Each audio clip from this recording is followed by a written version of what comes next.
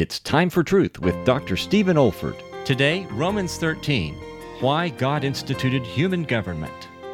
And in a sense, Paul reaches his climax in these next two verses. The whole purpose of human government is vindicated and justified. Civil powers exist to punish wrong. For rulers are not a terror to good, but to evil. Human government was inaugurated by God after the flood, when God himself placed the sword of justice into the hand of Noah. And he declared a dictum which stands forever. Whosoever sheddeth man's blood, by man shall his blood be shed.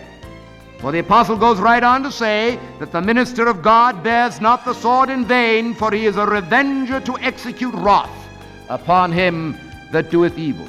And it is evident that all legal, civil, and military systems of executing judgment and administrating equity are based upon the proposition that evil must be punished if the law is to be upheld.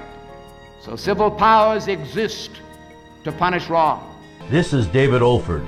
You have been listening to a message from God's Word delivered by my late father, Dr. Stephen F. Olford, who went to be with the Lord in the year 2004. If you wish to learn about our online resources or learning events at the Institute for Biblical Preaching, our web address is olford.org. That's olford.org. You also may want to benefit from our online video training on expository preaching, which can also be found on our website.